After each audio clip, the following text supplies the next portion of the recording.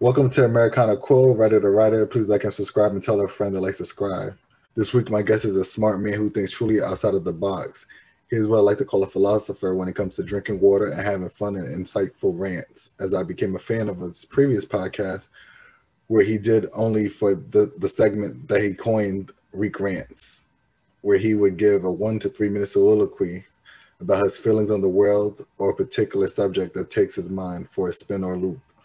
Ladies and gentlemen, I would like to welcome Reek Payton, owner and founder of the Good Brother Experience podcast. So thanks for coming and doing this, man. I really appreciate it. What's happening? What's happening? I'm sorry about that. I fucking haven't eaten nothing all day, but I'm here though. What's good? All good. I know you're a busy man. You know what I mean? You're one of the few men I know that got 7 jobs and they're all profitable for you. So it's all good. I understand. Man, I'm just trying to get after it, bro. That's all it is. Have to, especially in this pandemic. You know, you can't, if anything, even though this is going to be backlogged for some months, what yesterday showed on January 6th is that you really can't trust no one, bro. Not at all. And when I say that, I'm referring to, even though I don't like to talk about modern day topics because it's just really about you, of the incident that happened at the Capitol. So if you have any quick words of what you would like to say to the public about it. I have something that might come out that I want to say, but I'd rather give you the floor first. Yeah, I mean, the one thing that I've recognized is that anything that's shown to you, it's meant for you to see it. You know what I mean? Because there's nothing to take something off of television. It's nothing to take something off the internet. If they want to put a ban on something, if they want to put a block on something, then if the powers that be don't deem something that should be consumed by the masses, then it won't make it to the masses. I believe those videos are very clear. I believe everything was premeditated. I believe everybody knew what was going on. And there's something greater that's happening, because I just refuse to believe that a country that spends billions in defense, that spends billions on policing, the Capitol building has its own police force, and all of a sudden it's just that easy for things to be stampeded. Like, I'm not believing it to something. No, I believe it. I just believe they don't believe they should shoot them, which is fucked up. I believe everybody was in on it. I believe this thing was very purposeful, because there's no way. Me and your brother, I don't know how often you talk about him on your show. I don't talk about him enough, but I wanted to have him on one day. But I have a twin brother. I think the public knows, and if not, y'all know now. So we all in the same age bracket. Me and your brother used to illegally throw parties in your backyard. Oh, no, I know. I used to purposely spend the night over other people's houses to stay away from the situations. And the reason why I bring that up is there were times to where the police would know we were about to throw a party before we even threw it. I would go to Queens. I would go to Maryland. I would go to D.C. Sometimes the house party would get shut down. Sometimes it didn't. There was even times where I went to public barbecues and the police was like, yo, man, I saw the flyer and I came at 8 o'clock because it said that it ended at 8. And I say that to say that if people know that a house party is about to go on, there's no way you're telling me that people that created shirts, that I saw videos of people coming in droves on a plane all going to DC, like, yo, fam, something is up. Something. No. I believe that part. I just feel like they felt too safe because they look like them, most of them.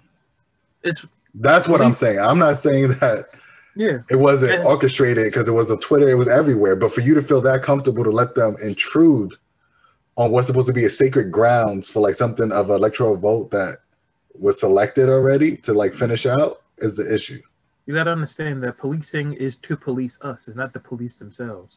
And the proof is in the pudding. You got people, dirty boots, dirty jeans, dirty clothing, no mask on, putting their feet up on desks, no repercussion. You see, quote unquote, guards and police officers getting bum rushed. Nothing's really going on. As many people as we've lost to police violence because they felt like they was unsafe or we posed a threat, people was coming through with assault rifles. Right. Nothing went down. Nothing was going on. Nobody's lives were in danger. I didn't see any video of anybody getting shot besides that one woman that was trying to go through a window with a Secret Service agent. Anytime you see somebody with a suit, that's not the police anymore. Right. They're not there to talk it out. If you get too close to them, you're getting shot. You know what I'm saying? Right. But besides all that, they're not trying to associate what's happening. They like, yo, I gotta protect this one individual, and you're they're not in not our there for space. crowd control, bro. If you get too close, you're going down. You know what I'm No, saying? I agree. So he actually did his job. I can't be mad at him doing what he had to do. Like people like that, they don't exist on public record. You're just a person that got shot. Right. You know but my frustration comes in with the I don't ever want to hear anybody ever talk about a fucking Target burning ever again when there's also peacefulness going on. Because yesterday there was no such thing as peacefulness and nothing happened. So anybody that's disgraced, be disgraced today. Don't be disgraced a few months ago when you're saying, why are they burning down Targets when that was still also other white people doing that? Fam, I saw more of a mockery for like the Gucci store, the Louis Vuitton store, Walmart, the Target on Atlantic Avenue in Brooklyn, than for the Capitol building, bro. You know what I'm saying? It's all about association. No. That's but exactly, like, although like there was a lot of people that we went to school with that was like, why are they burning it? It's like, why is this happening? Why is nobody speaking up on this now? I kept my mouth shut the whole time because it's like, you know, like I know my own thoughts. I don't need to be controlled by any type of media that's out there. I know how I feel. I can speak it out without having to post my feelings online. Fam, it's all about association. The reason why they spoke about the protests and the looting as opposed to this, because they associate this with the Proud Boys. They associate this with affluent whites, down and out whites, just whites. Anything else in regards to black progression, that's when you got to speak up. That's when we got to be peaceful. That's when we got to relax. That's when we have to leave property alone. They can come through and run amok, break into buildings, bum rush officers with assault rifles, and all of a sudden, we just got to hear both sides. It's all about association, bro. This shit is disgusting. No, I agree, but I'm just letting people know that listens, like, this isn't a racial podcast, but I'm letting it be known. I don't ever want to hear about somebody getting mad about any type of stores being looted when that's not necessarily always those of our skin color doing that. It's a lot of other people that was a part of that. Is all I'm trying to say. When this was solely with maybe 1 or 2, 3 black people that went into the Capitol, which was nuts to me, but that's another story for another day. So it's more of it's like we got to stop trying to be humble. Like, I feel like that's a low frequency word. Like, be grateful, be gracious, be respectful, but you don't have to necessarily be humble. Humble means that you're willing to be a servant to someone else. I could be of service, but I'm no longer going to be a servant. You know what I'm saying? Like, and to be humble is to think low of yourself, by the way. Right. And like, I don't think people understand the definition of that. So it's like when white people, although I don't think they meant it that way because they probably don't know the true definition, it's like, don't call black people humble. Be like, oh, they're respectful, they're cool, or like use a different word than humble. Because I don't want no one to tell me to be humble anymore. I don't think I'm in that space. It's like I'm not going to get on my knee to show respect. No, I'm going to stand tall the way y'all want to stand tall. Right. And we could look each other in the eye and have a cool conversation. I think getting on your knees to like show respect and all that shit, like when you're doing peaceful protests, I think that needs to go out the window now too. It's like stand tall. That shit is dead. And it's not about fighting anybody. It's just about stand tall. There's no reason for you to get down to show you're peaceful. Like, they should know what you're on if you're peacefully protesting. It's not about getting on a knee anymore. That's out.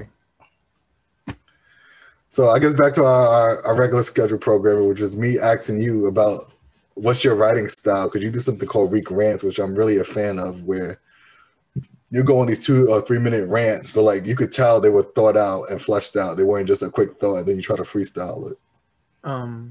Well, the new season's coming out next month. I already recorded them. They're gonna be I'm just packaging them right now so I can have it be palatable to the audience.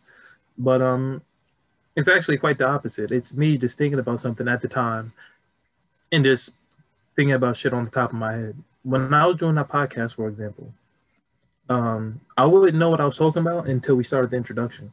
And then it popped in my head as it was my turn to speak about something. Mm-hmm. A lot of shit that I do is off the cuff, and it's not really mapped out or thought out. I mapped and thought these rants out in particular that's coming out next month, but prior to that, it was just like random ass thoughts that I would have at the drop of a dime. But would you have bulletproof points at least, like a comedian would, or like a motivational speaker, or you really just kept like going off after each sentence, kind of? Yeah, just going off every. I was just improvising, bro. I mean, I had bullet points for these new rants, but even with the bullet points, it would just be a subject, and I would just spew rhetoric for a minute and a half. But yeah, Okay. there's not too many things that's written down in regards to a writing style. You know what I'm saying? I just, whatever comes to me is whatever comes to me. And I just spew what I think at the moment. Okay. Your audio went out a little bit, so you were just saying that it's kind of what you spew out at the moment, I believe is what your last words were. Yeah. I thought there was some freezing going on, but yeah, I'm back with that. We here. Okay. So do you see yourself as a writer though? Because to me, that's a form of writing, although it's not pen to paper necessarily. It's like whether you think you're doing it off the cuff, it has to be a moment of a spark for you to even be able to pull out a paragraph that fast. You know what I'm saying? Mhm. So would you refer to yourself as a writer or just a thought-provoking individual that's able to just have those quick thoughts to spew them out because they're already in you? They kind of resonate with you. I view myself as a creator, and I don't want to like cause like a barrier between the two because I do understand that they operate in a very similar place. But Mhm. I have too much respect for writers to refer to myself as writers because I know how tedious it is. I know how it is for you to like craft a paragraph and then you have to take it out. Oh, how can I get to the point in a quicker fashion? Oh, can I add a subverb to this? Can I conjugate this verb to this? Can I do this? Can I do that? And there's so many things that go into writing. I would never downplay the craft by referring to myself as one. But what I will say is that the same type of meticulousness that goes into writing, I put into the things I put out as well. Well, cheers to you know how hard it is to be a writer because I appreciate those that understand that it's not something you could just easy. Well, you can pick it up and try it, but it's not easy to like try to perfect that type of craft. Yeah, because it's like you have to like one thing you think you're getting at your full thought, then you're told, this is too wordy, you have to condense it. Or you're trying to get right to the point, we need you to expound on this. Yeah, I mean, and then you have to discern when you're supposed to expound, when you're supposed to chop it down. How can you get to the point? How an arc?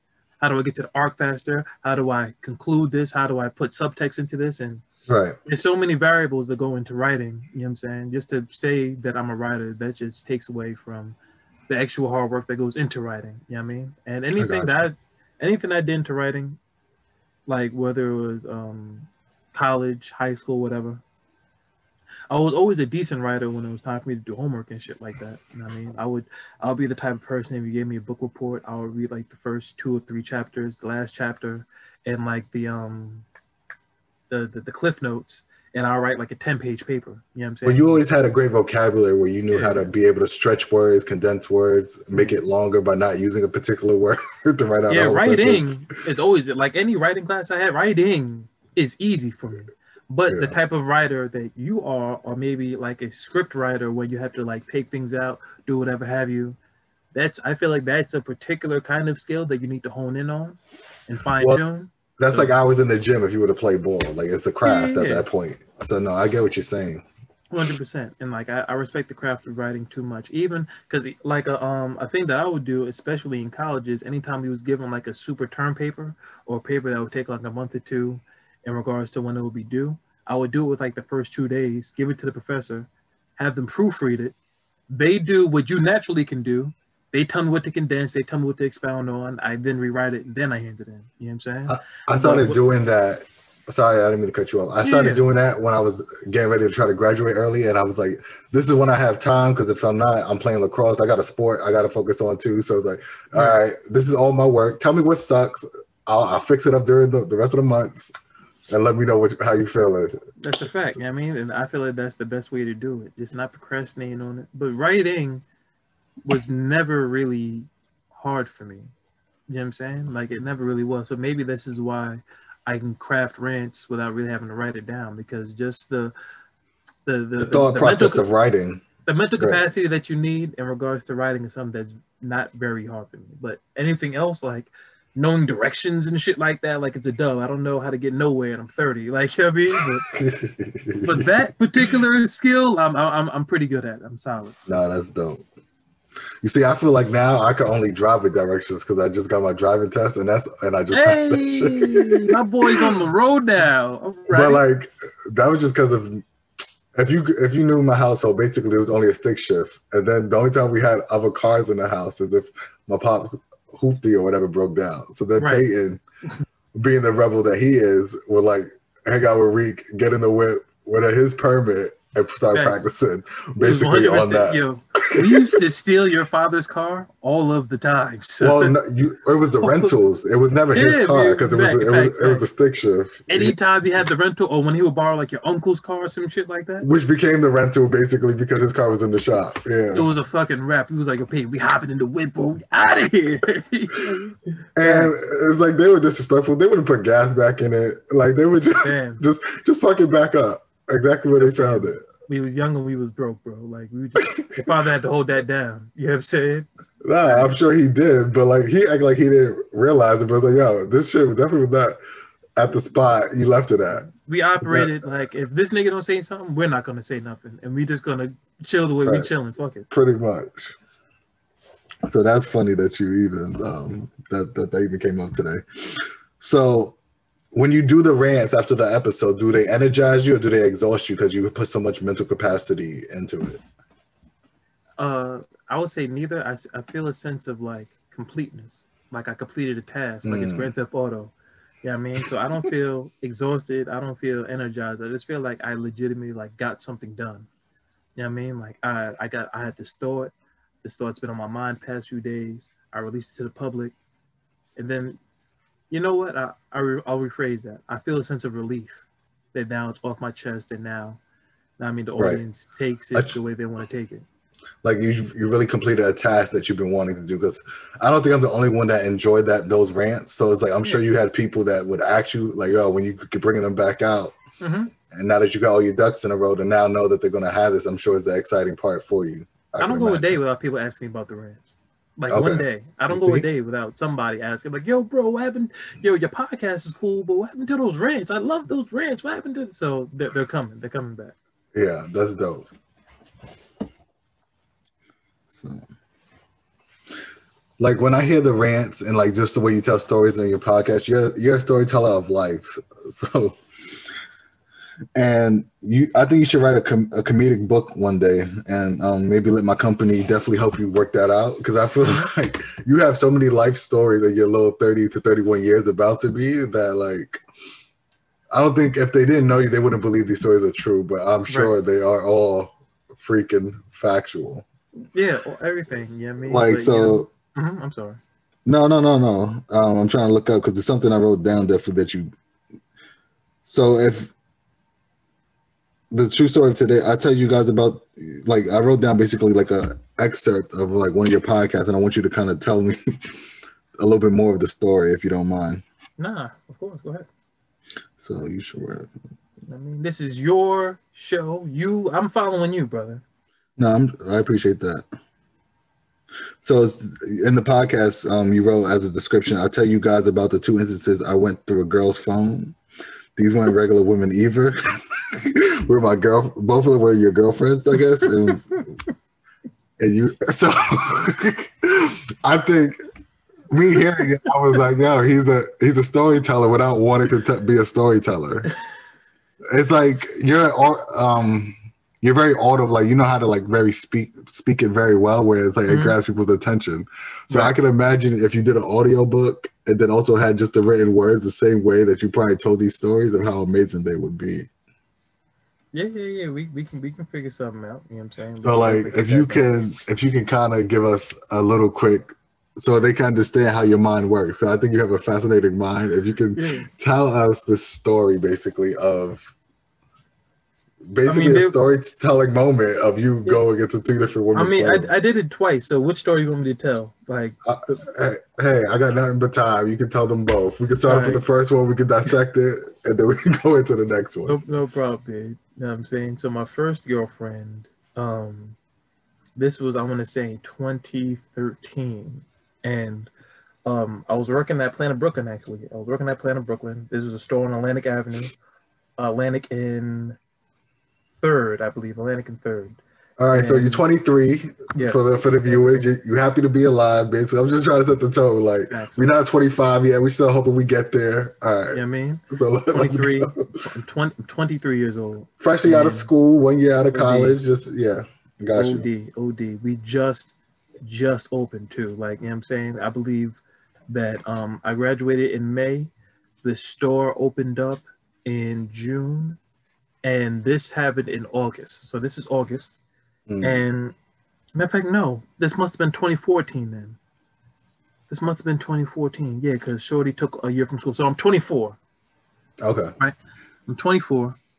And you're chilling. She used to always come to my job, whatever have you. And my homie Chris, you know Chris. Yes. He was living in Jersey at the time. He was living in Newark. And there was a spot called Joe's Crab Shack. So where his apartment was, it was right across the street from Joe's Crab Shack when there was like a whole bunch of panhandling and drunk niggas all over the fucking place in Newark. Oh no, Newark is terrible. Real. It's baggy sweatpants. It's niggas wearing white beaters. You don't know if it's hot or cold outside. It's wicked out there. So me and Shorty we lock in. I'm like, yo, better go link my man in Newark and we're gonna spend the night at this spot. I mean, he has this big two-bedroom apartment, whatever, and like this super L-shaped couch, whatever, that I'll always crash at. So I'm like, all right, yo, we gonna go out tonight, whatever. You're gonna have a joint with him. You're gonna come with me. We all gonna get drinks, whatever. Have mad seafood. They get drunk back at his spot. She said, all right, she's with it. So me and her, we was going through some turbulent times at this point. We were starting to really form a disconnect, but I really couldn't piece it together because I was just so fresh in regards to like having a relationship. Cause I was never like a real relationship person. Right. So and the one time you try to figure it out with someone, it's like, this is the shit that I'm going through. Now, this is my second relationship, but this is my second. All right. So I had a relationship in 2010. Didn't get into another one to 2013. Right. So now I'm in relationship number 2. I'm 24 at this time, whatever. We go to Joe's Crab Shack. We're speaking to one another. And I mean, she's laughing. It's all good, but I can just tell that there's this rift, and I couldn't really piece it together. Now, in hindsight, I was a terrible boyfriend. I was incredibly selfish. I had terrible communication skills. I only saw her when I wanted to see her. Anytime she tried to do anything with me, I always dub it. Like I was not like the greatest of boyfriends, right? But you can't. I didn't have like a measuring stick as to what like a good boyfriend was. I was learning everything on the fly. I say all that to say that we're getting drunk. We have seafood. Go back to my man's spot. We're having more drinks. Now, she was going to school because, as I said earlier, she took a year off, which is how I know I was 24. She took a year off. I met her when I was at college. I told myself I would never have a girlfriend in college. That was the 3-year lapse, whatever have you. And she's about to go to school in the next few weeks. And we saw each other, I want to say, once or twice a week at most because I lived in Long Island. She lived in Harlem. But the meeting point was Brooklyn because that's where I was working at. Right. We get there. And I mean, like, my man goes in the room with his drunk, whatever. We was drinking Ray and Nephew and lemonade. This one, I mean, it was just all love. Everybody's laughing and joking. We're playing music. And then she started being stingy with the coochie. And I'm like, hold on. You're never stingy with the coochie. Why are you putting a block on the coochie? Like, we're both drunk. I'm trying to feel him. She's like, wait, no, stop. I'm not in the mood. I'm like, not in the mood. I've been dealing with you for mad long at this point because I was fucking with her for months prior to us even being like a couple. And she was like a freak type shit, like always horny, always with it. Know what I'm saying? Just with the shits, whatever have you. And I'm like, hold on. So now it's like, I just see like mad formulas forming in front of my face. I'm like, yeah, you started to get a little dry in the text. Started to get a little dry as far as conversation. So you became Steve Jobs sitting down in the Apple office, basically figuring out the solutions to the problem. All this behavior is starting to like link up now. I'm like, all right, you starting to act a little distant, you starting to act a little dry, you fake laughing at jokes, whatever have you, and you're being stingy with the coochie. So then I remember months ago, she was like, yo, I have this friend from my mom's church, whatever. I haven't seen him in months, whatever. And we speak it from time to time. But at this point in time, I am cheating like nobody's business. So even like this, the smallest thing she's telling me, I might even care. I'm just like the lapses of time that she was probably cheating on me. I was probably cheating on her, but I was viewing that as windows for me to cheat, right? So she's telling me little things like, yeah, I was just on the phone with such and such. Yeah, this nigga keeps calling me mad late at night, whatever. We're getting so cool. And I'm like, yeah, bitch, whatever. You know what I'm saying? Like on some whatever shit. I'll be over tomorrow. Fast forward. No coochie's being given. I'm saucy. I'm starting to get tight. Not tight like I'm about to become the aggressor, because that's no good, but just tight like being inquisitive, like what the fuck you mean I'm about to get no coochie? You about to go to school, I'm about to not see you for mad long. The coochie is now. So she gets overly drunk. I have her hold her hair back and she throws it in my man's sink. I have to take like the Lysol shits that you clean the floor with. I'm putting that shit in my hand and scoop and throw, like disgusting. Anyway, I clean all that shit up. I put her drunk ass back on the L-shaped couch, and I'm just seething like, nah. She was sleeping when you looked for it. Yeah, she was drunk, like done. Hold on, drunk. I gotta ask you this question: did the Drake lyrics from that song play in your mind with him and Rick Ross, where he's like, "I went through her phone and through her pocketbook"? This was going on in 2014, so I get that, but I feel like because this happened a year before the Drake album. That was on fucking Take Care. I know, that was like 2010. That was like, you're lying. I'm thinking about another album. My fault. I'm thinking about the shit when his head was in the clouds. If you're reading this, it's too late or whatever. No, not that one. What was it when his head was in the clouds? I know what you're talking about because that's probably one of his better albums on the low. Yeah. Well, Worst Behavior and all that shit on there. But you're right. So boom. But nah, the Drake lyrics did pop into my head. But I'm just looking like, nah, sir, not like this. Not the dots ain't. I mean, the eyes don't got no dots on them. So I remember I put her phone password in my phone for times like this as an emergency glass. Like, hold on, I feel like this bitch is going to be some bullshit one day. Let me just make sure, whatever. Then, like, That's So Raven, my man Didi was like, yo, bro, whenever you're taking a girl serious, always go through her phone. All these bitches ain't shit. All these bitches ain't shit. All these bitches ain't shit. That's horrible advice. You don't know who a girl You're really gonna be is. my first guest. I have to put explicit for. I just want you to know that. So congratulations. I appreciate it. It's all good. It's all good. Don't be telling. I'm telling the story. I love it. Continue. He's like, yo, you won't take it. You don't know who a girl is until you go through a phone. Like these girls, they'll tell you they love you. They'll tell you that you're all theirs. You on their phone, they texting 5 niggas, bro. They just like you the most. But all these girls got playing B, C, D, and F. I'm sorry, B, C, D, E, and F. So all this shit's happening at the same time. I'm like, all right. This bitch will give me no coochie. This bitch might have playing B, C, D, and E. How's this bitch about to go to school and not give me no ass if she's drunk with mad seafood that I paid for and licks and all that? Nah, so I'm not having this. So while she was in a drunken stupor, slid over, grabbed the phoning tin, went to the bathroom, locked the door. So even if she woke up, it was too fucking late. I'm locked in now. Going through the texts. First text, I forgot this nigga's name, but she's talking, and she's talking to him the same way she used to talk to me. Yo, I can't wait for your warm hugs. I can't wait for your cuddles. I can't wait for you to get over here so we can cuddle with one another. I miss that dick, whatever. This is that. Just speaking very whatever. So I'm sitting there, drunk, looking at this shit. Me being drunk is over now. You know what I'm saying? I'm super sober at this point. Reading these shits, going through for a little while, and I can take my time. I can comb through, just make sure I'm not tripping. I'm seeing like the rapport that they have with one another, and I'm like, all right, this girl. So where was your emotions at? Because it's like, although you're probably not as emotional about situations like that now, but then you might have been a little bit more hot. So like, I was worse back then. You're not. No. I'm not going to say that you're not worse but you keep it in your mind probably more now than you would at that moment. If you wanted to explode on somebody, is what I'm trying to say. What I'm saying is, I was worse in regards to I really wasn't showing no emotion back then, like at all. So what happened was, I'm like, I read this shit. I was like, you know what? Even right then and there, I'm like, I can't flip. I'm not gonna hit her. I'm not gonna throw her out. I'm not gonna wild her up. I've been doing my fair share of cheating too. She's just the girl that got caught. I'm gonna go talk to her about it. Wake her up like, yo. She's like, what? You couldn't wait for the next morning? No, I was tight. I was heated. That's what I'm talking about. It's like the level of tightness of like. Couldn't wait, bro. I had to talk about that right. Wake your drunk ass up. Yo, who's Byron? It's like, what? That's a fake name, by the way. Yeah. I just want to put that out there. I mean, so I took her phone. I was like, bitch, who is Byron? Right? She gets up, takes her phone, goes in the bathroom, deletes like the whole text thread. I'm like, bitch, I read everything. It's too late. Who is Byron? Who is this? Whatever. We're going through arguments. I'm like, I can't believe you did this. Meanwhile, I'm like, I had mad hoes at the point, so I'm like, man, fuck it. I mean, you just the girl that I don't gotta travel to Harlem for. But I'm appearing to be mad. I can't believe this. This is mad. How long you fucking this nigga? X, Y, Z, whatever. I went back to sleep. She went back to sleep. We both woke up, walked to the New Jersey trains, and I haven't seen her since. And that's how it ended. Not even a apology for y'all to talk about what happened when you guys were. Are you guys still friends on like social media where she sees you, or she definitely got rid of I don't know what she's up to. I don't follow her or nothing. She don't follow me or nothing.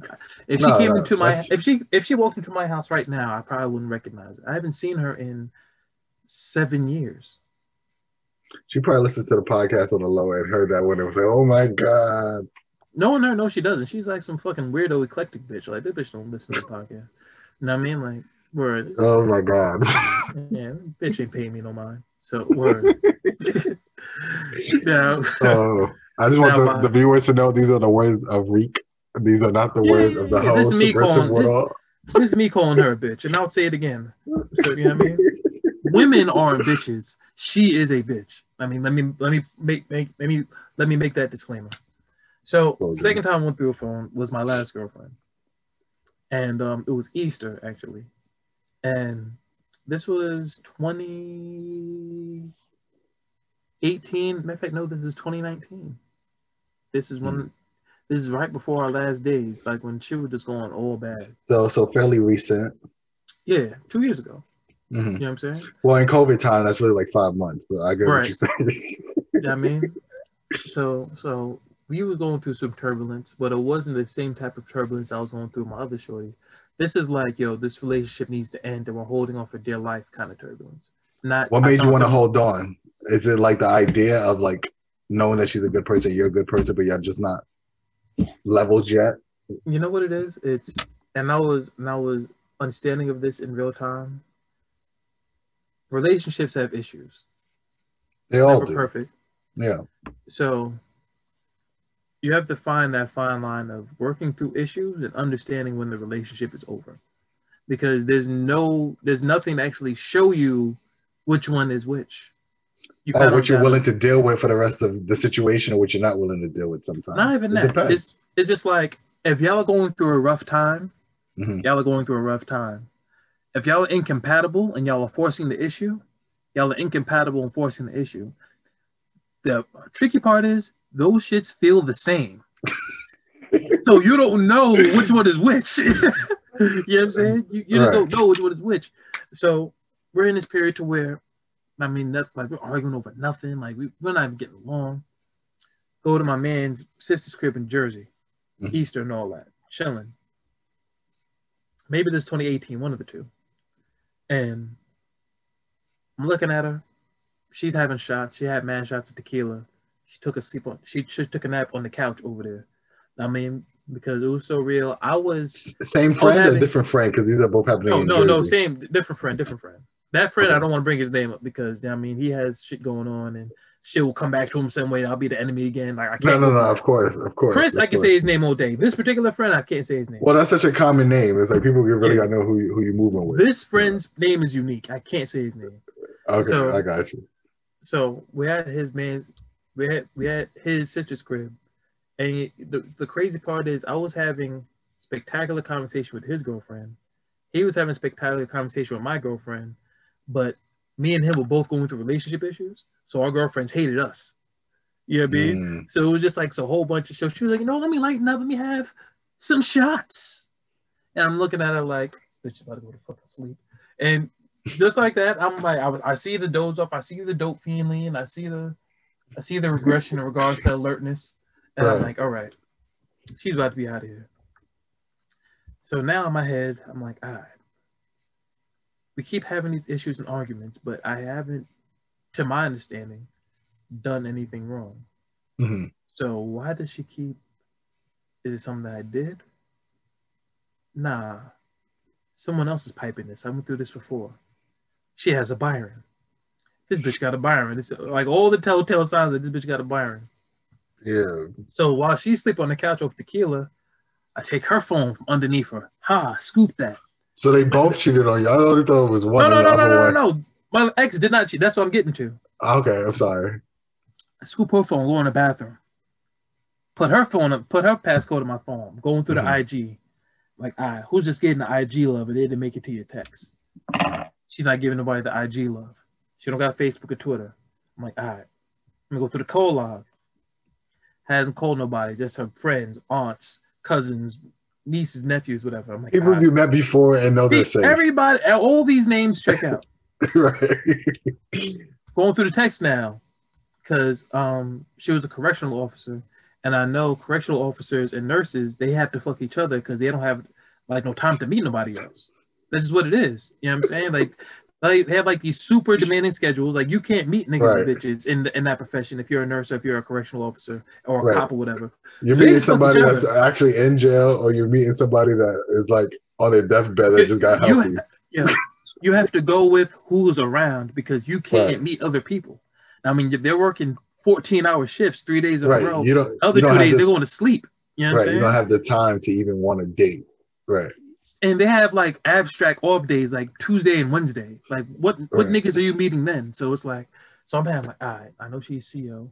She's fucking one of her coworkers. She has to be, son. She's been too distant. Going through the text, I'm seeing her text to coworkers. Very generic conversation. Yo, what you doing tonight? Yo, me and the crew or her team, whatever. We're having drinks. You should come, whatever have you. So I'm going through the text messages. I'm like, all right, she's not giving nobody the rhythm. So we're just in a shitty place because she's not even cheating on me. She just don't like me right now. So I gave out. I tried to sign her phone back on the low. And the funniest thing about that is, I spoke to her 3 months ago. Yeah. I texted her that video because when she was asleep, I took like a video and I was interviewing people in the house. Like, how do you feel about such and such being asleep? And just being a jerk. And I mean, I texted that video because I never texted her. Like, just to let you know that when we was in Easter, I took interviews of people. She was like, wow, that's funny. Is that the day you went through my phone and thought I didn't know? And I didn't know until the other day. Right. She knew. So yeah, that's my stories of going through women's phones. Wow. Do you regret ever doing it, or you feel like there's a third type of charm and you're going to do it again? I'll do it again if I have to. I don't care. Okay. You know what I'm saying? That's interesting because I don't see you as a guy that's insecure. So for you to do that, it's like it's not even insecure. It's more of I need to find out so I can know if I'm going to leave her or not, or have a reason to. Like, which is crazy. I can say this to you, and I can say this to your listenership. Yeah. Although you probably won't believe me, and that's fine. I never did it out of insecurity. No. That's what I'm saying. I'm saying I don't think you did it out of insecurity. So it's like, what the thought process has to be, I got to find an excuse to get rid of this person sometimes. And like, maybe this could help. I was trying. There was an issue.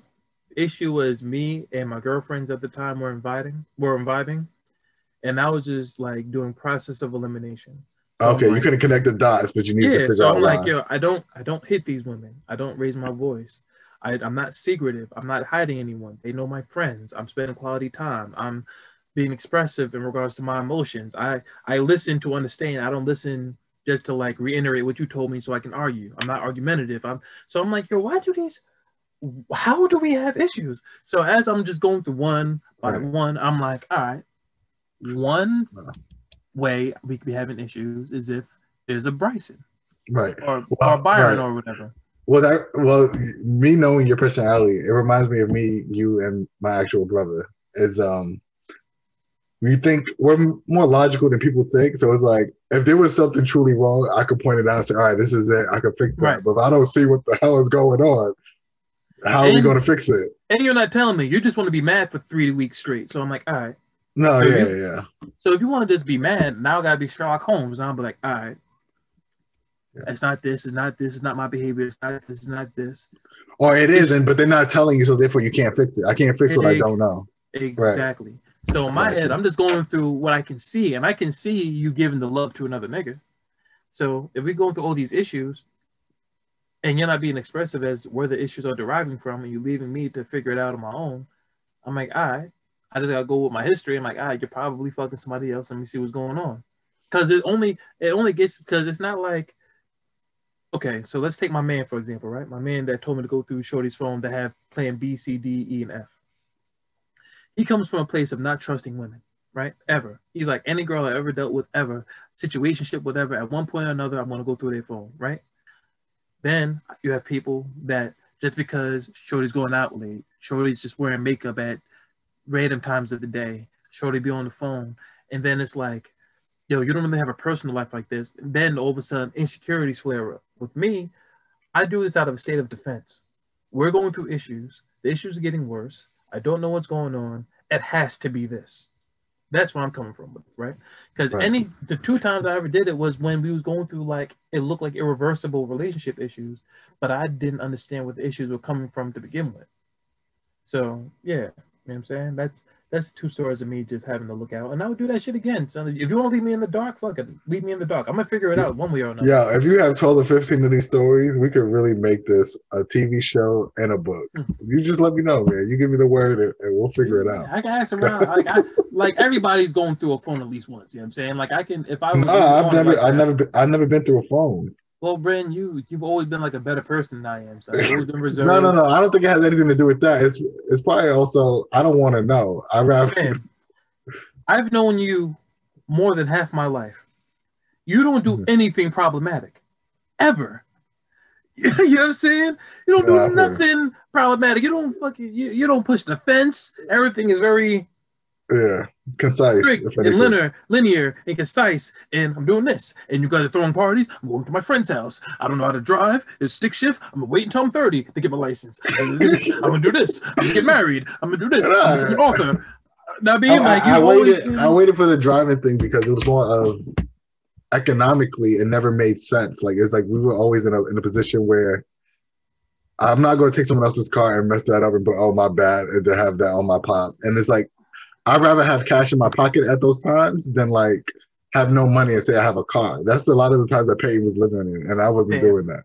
Even with like women, like you've never been like the promiscuous type where you had like 4 joints on deck and like that's what I'm saying. Like everything with you has been very. It's been thought out. It's never just been so you don't have the capacity to go against the grain and go through a phone because you're not a piece of shit. Me, but I think also because you was doing things, so it's like let me just double check. Yeah, I mean, there's like, regardless of how I express myself or how I sound. There's like a level of dirtbagness to me that has always been there. Yeah, it's not dirtbag because like I can go there too, but if I go there, I'm not able to get myself out as far. It's the environment we come from. It's like you know how to do certain things, but it's like if I go there, I know me. I'm willing to go until I make sure you feel the pain, and if I do that, then I'm gonna be a piece of shit for the rest of my life, and I'm gonna be able to live with myself. I don't know if everyone else can. Like, I just know I'm willing to go further than people are willing to go, so therefore I try to stay away from those things. Yeah. Me, I'll go as far as I have to, and I won't give a fuck at the end of the day. Right, but I'm gonna keep going because like now you made me go there, so now I gotta show that I'm willing to stay here and make you uncomfortable for the rest of your days. That's the type of individual I am, and me knowing that's not a good thing. So it's like I just stay away from that in its entirety if I can, pretty much. That's fine. So my next question is, what are some books that you read that are fiction and some books that are nonfiction that you could recommend to like the audience that you've read? The Giver. I know you said books with an S, but the one book that I can think of that I can stand on that I want to express to your audience that they should read is like The Giver. The Giver is about the Utopia Society and all that, right? Yeah. That was a great book. I enjoyed that book. There's a lot of dimensions in that book, you know what I'm saying? How brainwashing works, right? And how, although we don't live there, that's where life is going as far as mainstream media, whatever. If you have independent thoughts, if you go against the grain in any capacity, you get outcasted. You know what I'm saying? You get killed. You get pushed to the side. Like they can't. Critical thinking, in my opinion, is like endangered because you don't meet too many critical thinkers, people that think for themselves. No, you don't make decisions based on what they feel as opposed to what society told them. So even in The Giver, when they're born and they have to take like this aptitude test, and if you don't go to a certain aptitude, they kill you off the rip. You know what I'm saying? Oh, I'm sorry, not when you're born, when you're like 11, and they're like, all right, does this person have like this trait to think for themselves? If the answer is yes, you get killed. Or they just say, oh, just step to the right. You're gonna go with these group of kids, and they burn those kids in a pit of fire or some shit like that. And if you're someone that's subservient, they're like, yo, you're gonna be the doctor, you're gonna be the lawyer, you're gonna be the plumber, you're gonna be the dentist. If you're subservient, you go here. And The Giver is about the one person that faked it, like, yeah, I want to be a dentist. Well, he got the gift to see everything. He was with the other guy, and that's why he was able to be like, yo, we're missing all this. But the way he even got through that, when he went through the test, was he had to fake the funk, like, nah, I don't think that. I want to be a fucking plumber. And then, you know what I'm saying, went over there, and then he linked up with Son, and then whatever have you. So I feel like this that whole shit in regards to like falling victim to what everybody's telling you that you should do and being told that you're an outcast because you don't go through what people tell you that you should go through was like one of the more incredible books that I've ever read, fiction or nonfiction. I think that's kind of what caused the January 6th events. Is people not having their own thought process of this could end badly. They thought those 4 individuals that passed away felt very comfortable in doing something of ignorance that wasn't. It's not going to bring anything back. You get me? It's not true service of justice. It's just I feel like I'm not being heard like Black people have been the whole life, and you guys. Right. And you thought it was comfortable to go back to your car after it looked like you might grab something, and then these things happen. Facts, like facts. You know what I mean, like it's all in unison with one another. No, of course, but it's like it's a way to execute your thoughts without you having to harm people, and it's like I don't know, it's life don't got to be that hard, bro. That's all. Like that's just how I see it. It don't have to be that hard. So it definitely don't. Hold on. And just for your viewership, let me just move in. I have a hairline. The way I'm moving, it looks like I have like this triangle shit going on. My hairline is straight. My hairline is pure. I just wanted, because you said this is going on the computer and all that and the internet. Very straight vibes with me, everybody. I just want this to be recognized. What you about to say? Of course. No, I was just saying basically that freedom of speech is like, how free is it, and do you want everyone to have it in this point in time? Because some people say the most wildest shit. Right. That holds no service to nobody. It's not even about thought-provoking. It's about gaining followership, right? It's not even about having a thought for everyone to think on themselves after the message is out there. It's more of follow this because these are the fake facts that I'm spewing out, and it's like that's very upsetting. And that goes to both sides. There's a lot of, ignorant people that have a voice because they say something that 10% of it might be true, but the other 90 is so much bullshit that you have to figure out. And it's like, people are lazy learners. They don't want to research and really find out the truth about things. It's like the whole thought on black crime and people saying, yo, we got to start hurting each other. True, but you probably only hurt the person that you know because they live in the same zip code as you. It's not necessarily about the race at that point. It's about the zip code and the distance of where you're trying to do the crime so you can hurry up and go back home and try to think you're safe. Mm-hmm. So I just think it's, it's a lot of, you can always support facts that are not always the most factual, I guess is what I'm trying to say in a roundabout way. Another thing, this blue tape, I thought I was going to paint one day and I never did it. And I left the tape here. Listen, you said this is going on YouTube. Like these are things that you're going to watch this. They're like, yo, what the fuck is that tape? Like, I was supposed to paint. I changed my mind. Never took the tape off. That's what happened. I could do slideshows, though. It's up to you. We could switch it up. Whether it's a slideshow or a video, they're still going to see this tape. No, so I would take some dope photos off of Facebook and just, line them up between me and you. Nah. I don't got no green screen. I don't want you to do nothing extracurricular. I just want to explain the tape, and now we can progress with the conversation that we're having. Of course. So outside of the political stuff we're talking about a little bit, sorry about that, guys, because we don't usually do that, but it's just something that is, heavy on my heart right now because of the stupid shit that happened yesterday. Yeah, brother. So I know you're a television and movie buff. You review movies on your show at times on your podcast. What's been a good movie from a storytelling standpoint for you, or a television show where you're like, yo, like the screenwriters, I have to applaud them for like what the hell they wrote? Ozark. I would agree. Ozark is that show. Ozark. Anytime I feel like I have a grasp on what's about to happen next, whenever I feel like I have like an understanding of the momentum of where the writing is going to go, it goes left. And anytime I'm thinking like, yo, man, this is drawn out. Like, why is this scene so long? Why is this didn't have to be 2 episodes. You then recognize why it had to be 2 episodes. I believe everything in Ozark is brilliant. I believe the writers in there are fantastic. I believe that the acting there is as good as the writing is, which isn't always the case. I mean, you kind of need things to flow, you know what I'm saying, and symmetrically in order for everything to like go that way. Because you can have fantastic writing, terrible acting. You can have spectacular acting like that movie with Robert Downey Jr. and Jamie Foxx. I forgot the name of it, but If your listeners Google it, what the, is it? You, Is it? what's Is what's it? the premise again? Maybe you said Robert Damn, Downey it was Jr. and like Jamie Foxx. yeah, just Jamie Foxx was like this renowned prodigy, but he has like intellectual issues because he's one of those people that's like on the spectrum. And then Robert Something. Downey Jr. found him and fucking they. He was like a Beethoven like player, right? Yeah, Like a musician. I think it's called something like something of jazz or something like that. I don't know remember, but I know what you're talking about. I'm gonna tell you right now. Oh, The Soloist came out The in 09, Soloist. right? He played the bass. You know what I'm saying?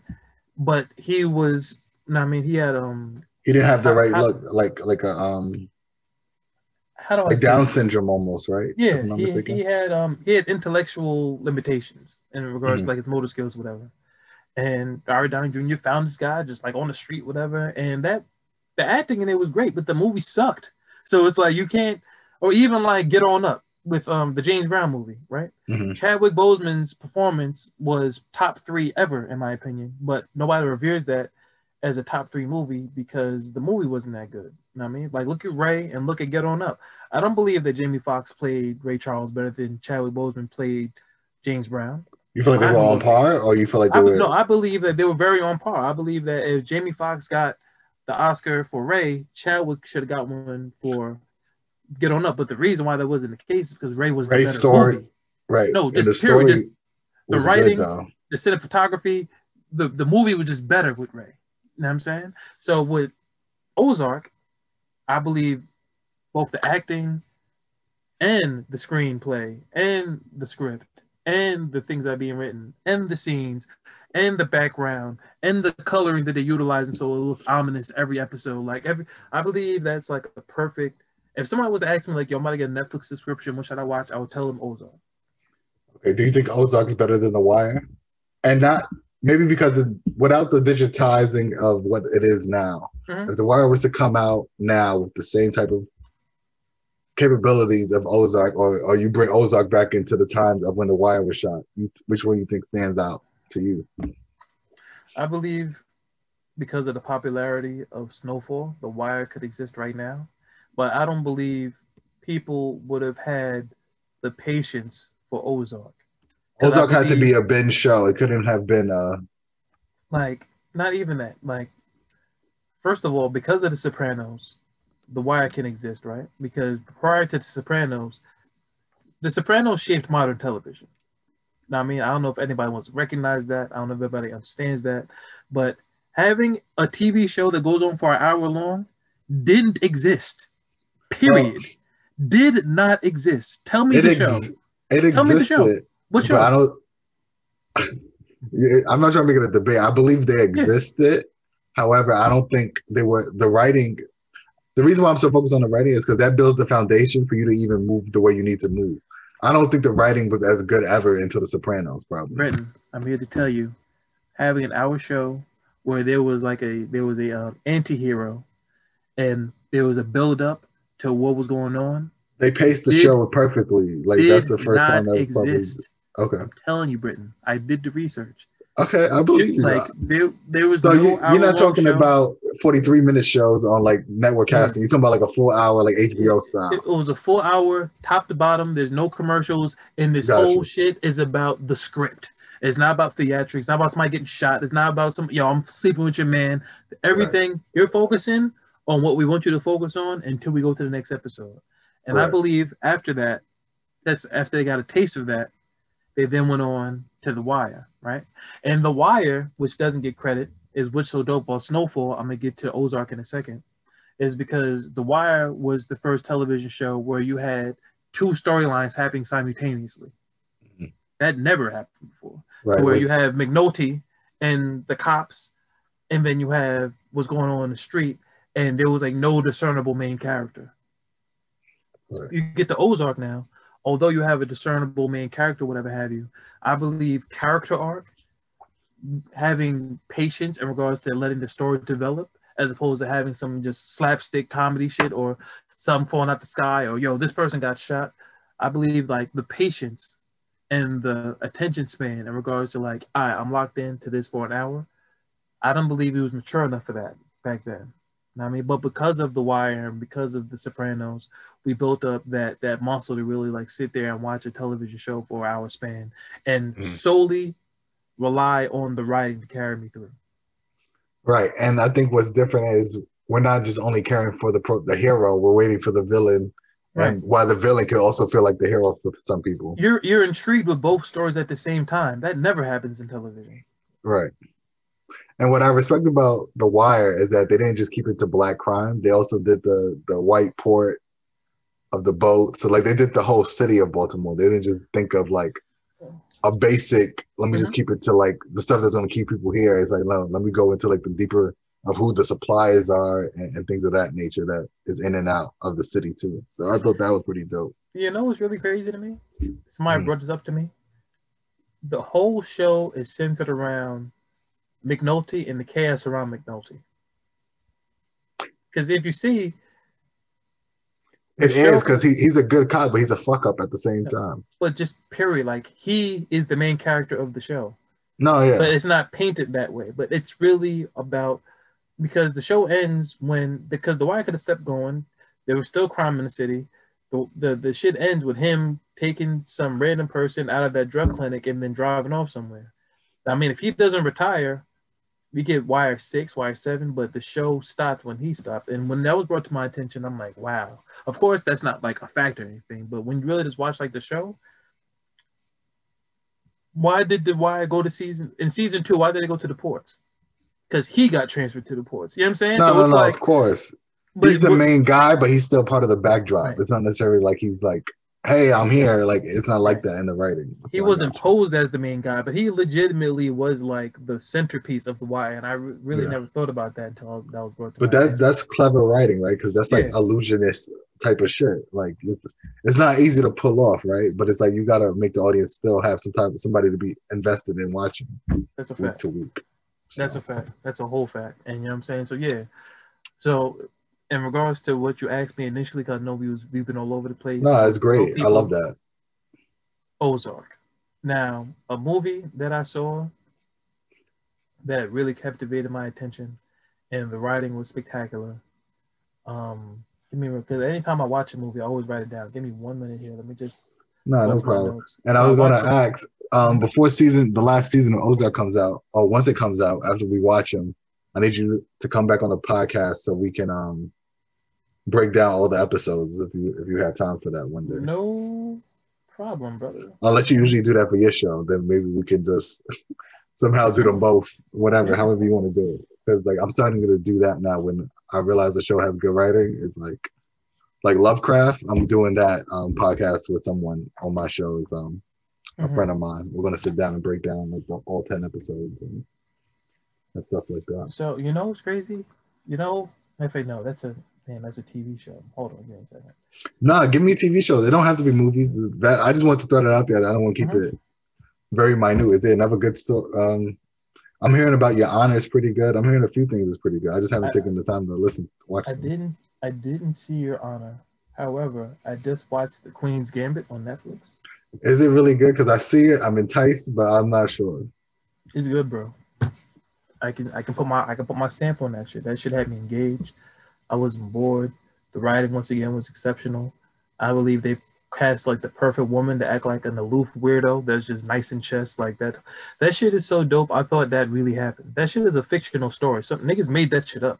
That shit was so detailed. I thought there was really a white woman in the 50s that was wild, nice and chest that came from an orphanage and then won the state one became grandmaster and shit like that. But nah. So yeah, I mean, just because I actually have a fictional book idea for a chess story play, so that's interesting. Yeah, because with movies, whatever, I've seen a whole bunch of movies, but when I was going through my list, I haven't seen one that I can put my stamp on. I've been trying to watch Tenet, that John Washington David movie, but I still. That came out. I thought because at 1 minute it was promoted heavy and then just like kind of faded because it was supposed to be in theaters at first. Yeah, because fucking Corona. But yeah, you can go on YouTube right now and pay $20 to watch it.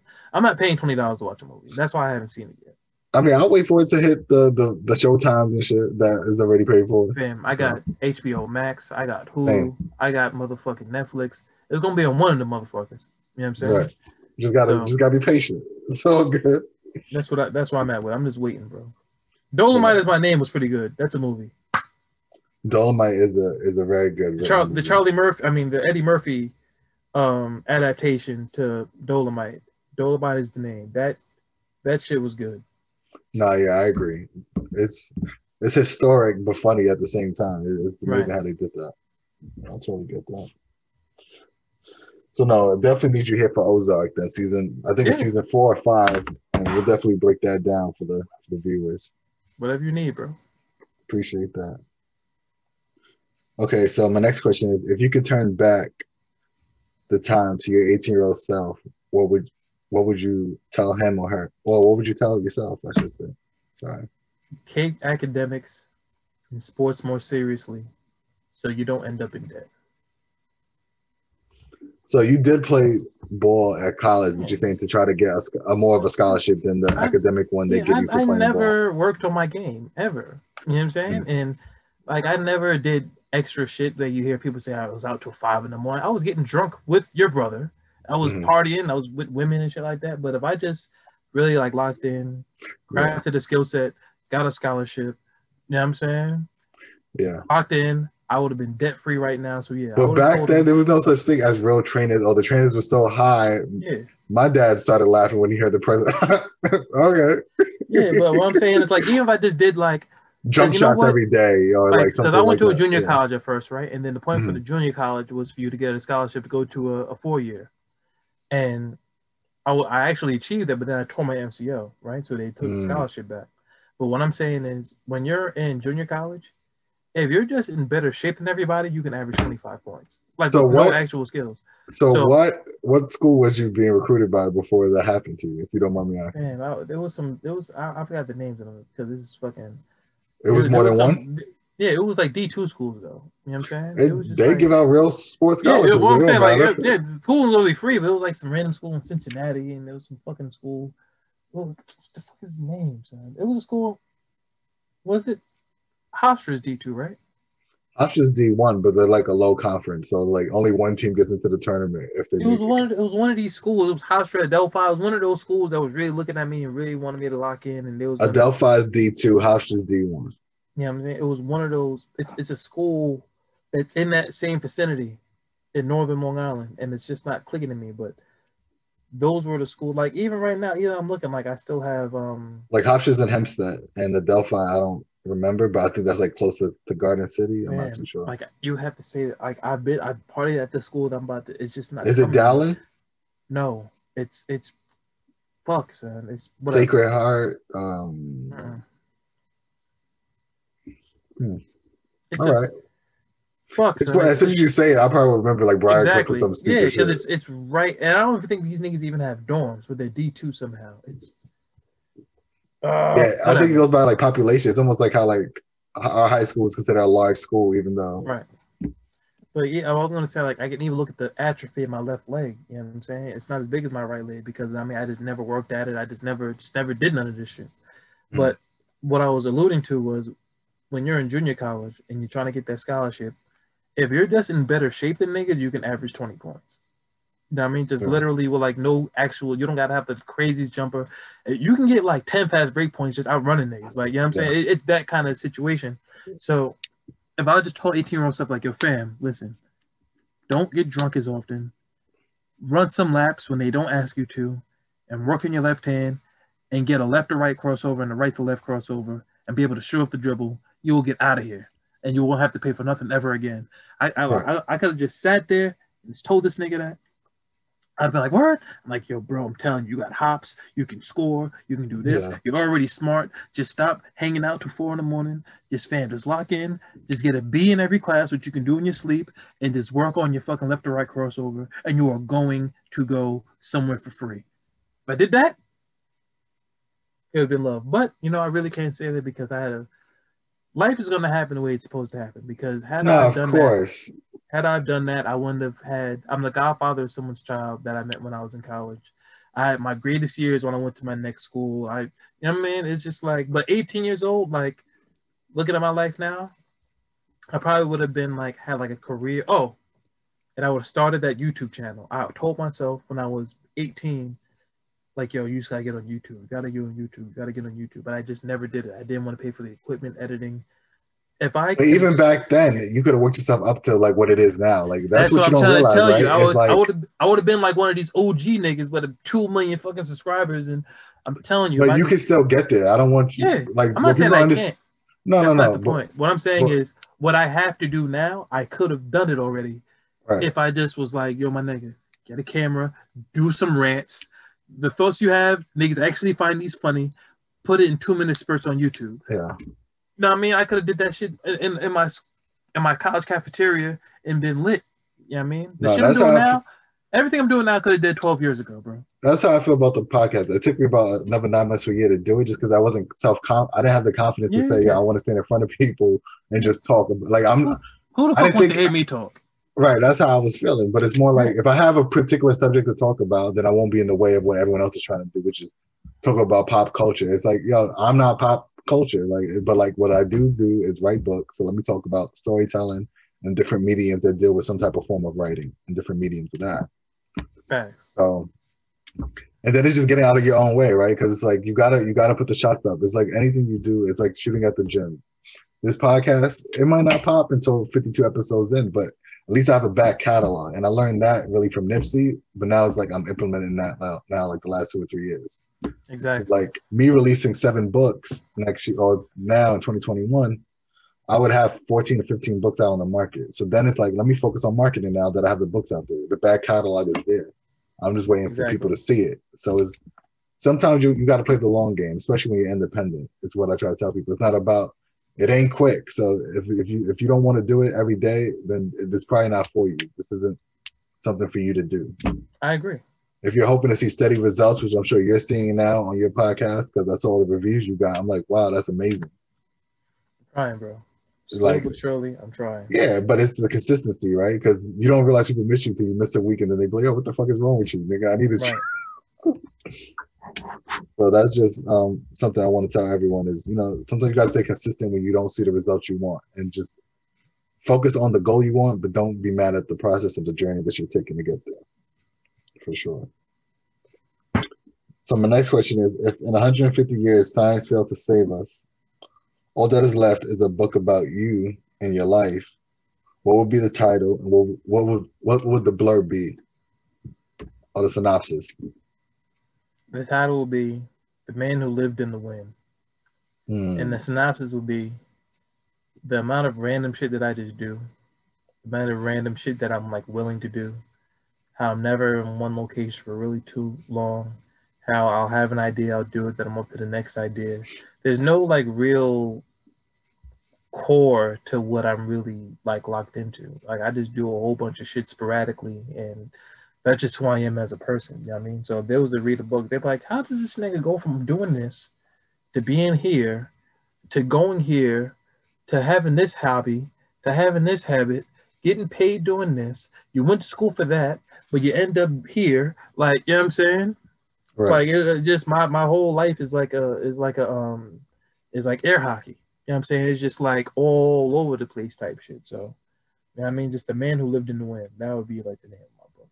That's fire. And what's the most important thing you've learned in your life? What was your life thus far that you hope others will learn one day as well? You have to learn how to communicate what you're feeling and be receptive to information when people are talking to you. That's not something I always had. I wasn't able to effectively have an emotion, spew it so you have an understanding of what I'm going through, and then be open to what you have to say to me in response to what I tell you, or vice versa. Just not feeling I need to be on top of every conversation, on top of every argument, not being so inquisitive to where I'm coming off as like a jerk, not being as argumentative for no apparent reason, just sitting there, chilling, relaxing, hearing something. That's a skill that I developed as I got older. Yeah, I think that's something I'm still somewhat working on. Not that I don't understand it. It's more of if I clearly tell you how I feel, I'm telling you my feelings right now. I don't want to hear your feelings at the moment because I'm telling you how this is the one time I'm actually speaking up because I don't do it often. So like hear what I have to say, and maybe tomorrow you can tell me how you feel. But right now, I need this moment for me, and not get defensive if it's the other way around sometimes. So no, I totally get that. Yeah, bro. It's about growth, bro. Mm-hmm. I think that's really it. So before I say thank you and everything, I have a quote of the week and lyrics of the week. So the quote of the week is the beginning is the most important part of the work. I think anything you're doing in life, you just got to start. It's not about knowing the end result. It's not about doing it the best. It's about being okay with everything being the demo until you find out your final product. And then from there, just doing it repetitively until you see success. Sometimes that's the difference between being successful and not. It's just you did it longer than someone else. There's a level of insanity that comes along with it, in my opinion. And lyrics of the week is somebody that I don't think you was always a fan of, but I think like when we got out of high school, you started listening to him a bit more, which is Rick Ross. Game isn't based on sympathy. And the lyrics are renovating the ghettos, meet elsewhere. Daddy didn't see pension. They took his health care. Affordable housing, and they fed us welfare. Showed us Tony Montana. Teachers couldn't care less. The young prince of Miami, son of a pharaoh. This is deeper than raps. I can't run from the echoes, and I still hear the scream under my mattress box screens. I still see the cream Mac 11 next to Grammy invitations. I'm never quiet till my ends, all my aspirations. No more beefing with rappers. It's just murder or nothing. New positions to master. I perfected the others and shoot for the magic. Never heard of Matumbo. These are lucrative assets, golden words that I mumble. So why I found these lyrics important is just, he's talking about, I guess, a lesser time of his childhood where he thought Tony Montana from the book Scarface was like a teacher, like a thing for him. But then he's really realizing his wealth as him feeling like a pharaoh, a king of something of true stature, and then trying to find his way through that. And although he's kind of living both sides of the coin, he's saying with like a gun, but then also like the Grammy invitations of like where he's really trying to get to. So I just found out to be some potent lyrics from Rick Ross. So that's I wanted out. Yo, I'm gonna stand on this, yo, because I revisited the album. That first album sucked, son. Like it was terrible. But the reason why I really started getting into him after that first album, and you can listen to it. He changed his voice. He changed the way he rapped. If you listen to Port of Miami and then you listen to, what's the album that came after that? That was Trilla, and then Deeper Than Rap. I think Deeper Than Rap you got into. Deeper Than Rap. That's when it was clear that he was here to stay. That's when he changed his voice. You can even hear it because he used to do this thing called like rappers called doubles, to where like he would rap and then he would rap over his voice, and it was like he was talking like this, and then when he slowed it down, and then he really got into his bag, and everything was centered around lyricism, and he wasn't doing the doubles anymore, and the lyrics were more poignant and clear because they weren't poignant and clear before. Yeah, I think that's when he connected. When he connected more to like his East Coast audience that he has now is when he became a better rapper. He sounded like some random nigga in Miami before. He became a better rapper. He was ghostwriting for people, so I think he definitely was writing better stuff for everyone else, and then he had to do it for himself. But he became a better rapper. Because not for nothing, something I know about rap, son. Lyrics is like fourth place. No, for real. Lyrics is like fourth place when it comes to like being a rapper, bro. It's like, how do you sound? Can you catch a beat? What's your beat selection? And then the lyrics, right? Mm-hmm. So lyrics is like, so he could have been like the illest nigga in all time in regards to what he was writing down. But what it sounded like and how he was presenting it was some fucking garbage. You know what I'm saying? Until this nigga just slowed shit up and I'm like, hold on, I'm rich off cocaine. I'm like, hold on, this nigga caught a little, and then I got into him. I think Mafia music and cigar music for you was the one that you were like, all right, yeah, he's nice. Ooh, this dude is nice, like for real. You know what I'm saying? For real. Like when I heard that, then I started listening to the whole shit because you and Peyton was been on him. I'm like, yo, fam, this nigga sucks. Like, yeah, like hustling like everybody else does. But I'm like, yo, you got to hear some of the B sides. Don't listen to just what he's trying to do for hit. Nigga, that shit fucking sucks. But then he didn't suck no more. And that's why I got into it. But yeah, that's a good song. You know what I'm saying? Yeah. So I just wanted to break those down and just say thank you again for doing my show, man. I really appreciate it. I appreciate you for asking me to come on. I'll do this Nah, anytime, of bro. course. Thank you, man. Ladies and gentlemen, this is Americana Quill, Writer to Writer. Please like and subscribe and tell a friend to subscribe. Thank you. Sure.